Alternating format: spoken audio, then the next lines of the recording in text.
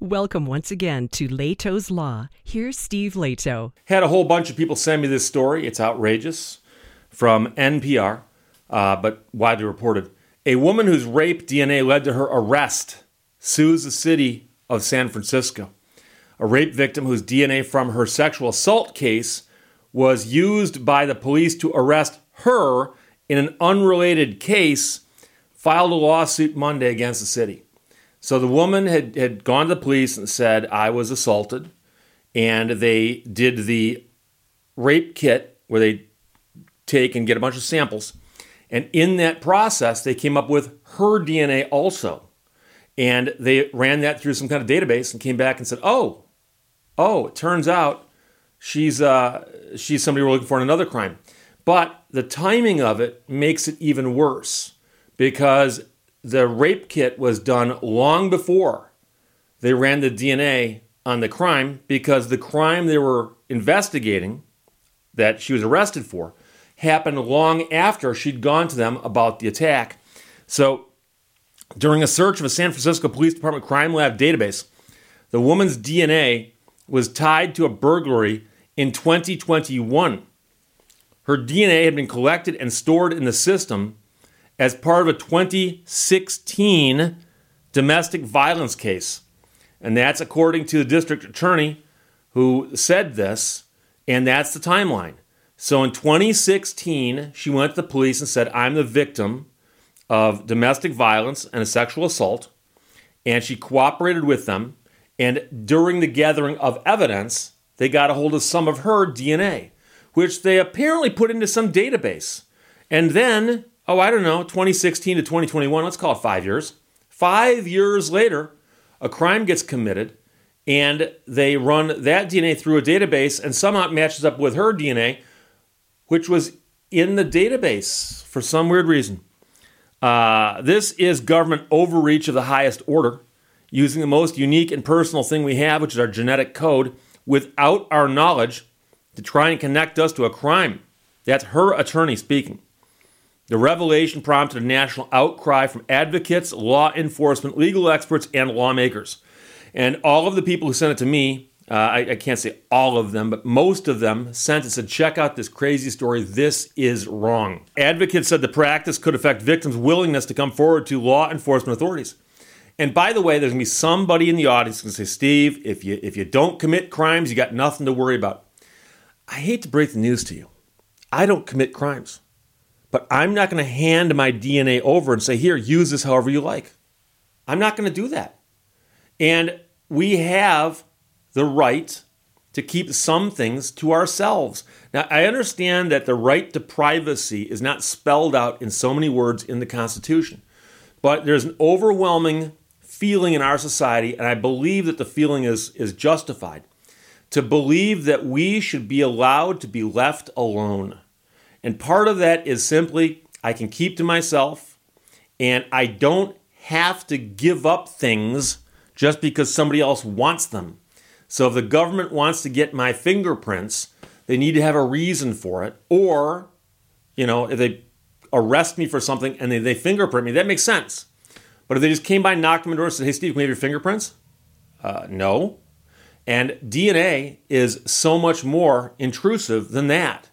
But the bigger thing like they're pointing out here is, can you imagine if somebody actually is the victim of a crime, physical assault like this, and they're going to go to the police because they want to report it, and the thought occurs to them, oh, by the way, once I do that, I'm giving up my DNA. It'll go into some kind of database where it can be used forever. And again, someone's going to go, Steve, if you don't commit any crimes, no, that's not it. That's not it, okay? Some of it has to do with just simply wanting to keep to myself those things that are mine. Federal law prohibits the inclusion of victims' DNA in the National Combined DNA Index system. There is no corresponding state law in California to prohibit local law enforcement databases from retaining victims' profiles and searching them even years later for entirely different purposes. So it turns out that they were doing this because there's no law on the books forbidding it. So it looks like there might be a law coming down the pike, as they say. California lawmakers recently approved a bill to prohibit using the DNA profiles collected by police from sexual assault survivors and other victims for any purpose other than aiding and identifying the perpetrator. Local law enforcement agencies would also be prohibited from retaining and then searching victim DNA to incriminate them in unrelated crimes under the legislation, which is pending before the governor right now. The district attorney said the report was found among hundreds of pages of evidence against a woman who'd been recently charged with a felony property crime. But after learning the source of the DNA evidence, the DA dropped the felony property crime charges against the woman. Now, a lot of people want to say, Steve, that's a good ending. Why doesn't it end right there? Well, you understand that to be charged and arrested and be run through the ringer and then have charges dropped, just because they dropped the charges doesn't undo what happened to you as you got run through the system.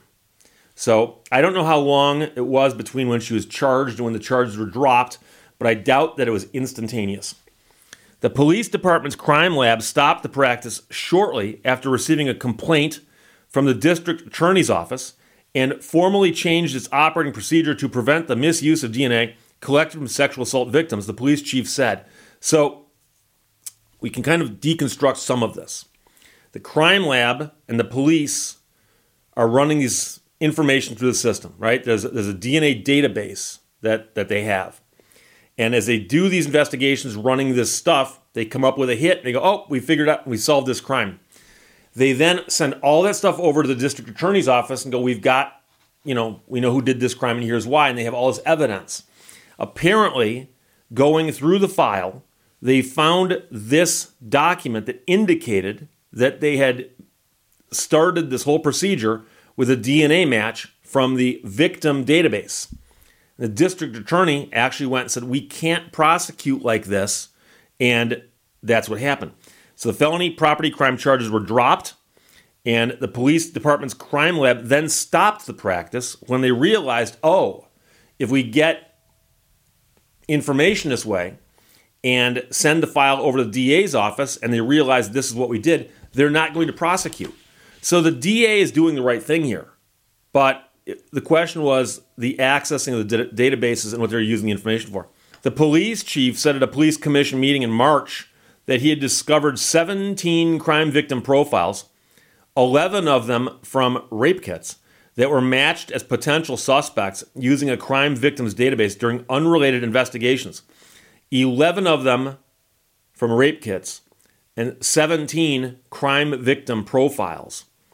The police chief said he believes the only person arrested was this woman who filed the lawsuit on Monday. The woman filed the lawsuit under the alias of Jane Doe to protect her privacy. The Associated Press generally does not name people who say they've been sexually assaulted unless they choose to be named. So they're not going to give her name either. And you may have noticed I often don't give names either. Just don't. California allows local law enforcement crime labs to operate their own forensic databases that are separate from federal and state. The law also lets municipal labs perform forensic analysis, including DNA profiling, and use those databases without regulation by the state or others. So people often talk about how advances in science and technology often lead to changes in the law. And I mean, it wasn't actually that long ago in the scheme of things when fingerprint evidence was considered a newfangled science. And obviously, they developed a whole field of fingerprint science. And then along came blood tests and blood types, and they got more and more accurate with that. And then, of course, DNA. And it's amazing because even though our understanding of DNA has gotten better and better over time, they've also gotten better at collecting it.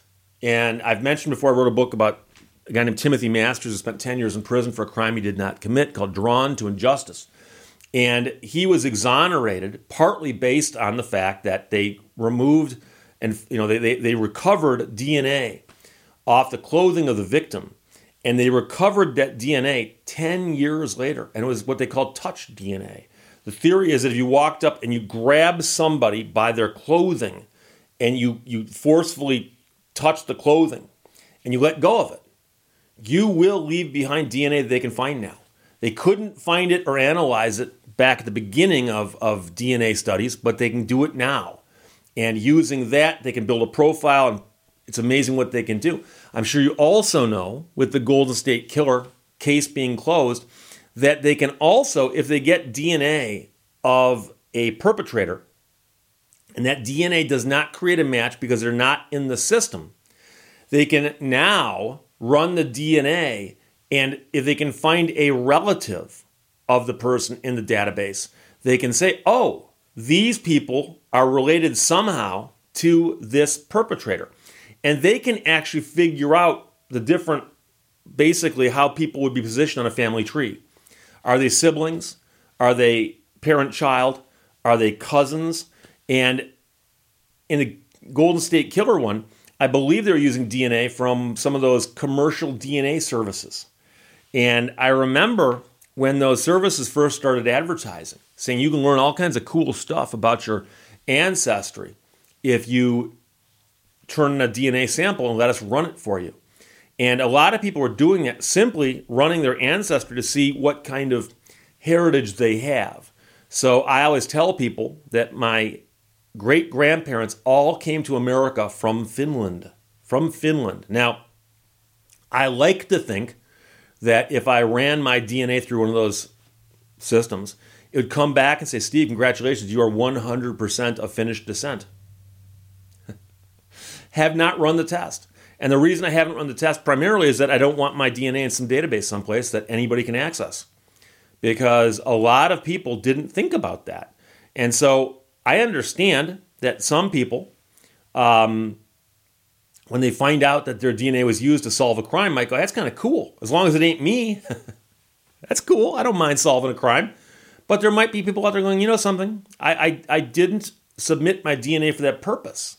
And to use it for a different purpose is a problem, I would think. But, I've never read the disclaimer that you probably sign when you submit your DNA to one of those commercial services. But this wasn't a commercial service. This was the law enforcement agencies themselves who have access to DNA that was put in a database and was put there because it was submitted by a crime victim. So the crime victim submits their DNA along with everything else, and they're thinking, oh, the DNA here is going to be whatever DNA they can link to the perpetrator and get a conviction there. But they hang on to the victim's DNA, throw it in the database, and hey, it pops up 5 years later, connected to something else. Let's arrest her. So she was arrested, charges were dropped, but now she's filed a lawsuit. And the real big issue here, I think, is I've spoken to people who work in the fields that are addressed in these various stories we're talking about right here. And a lot of victims of crimes, especially domestic violence crimes, and especially crimes where they know the perpetrator, don't want to come forward. They're scared to come forward. And that is a natural reaction. Many of them are simply scared.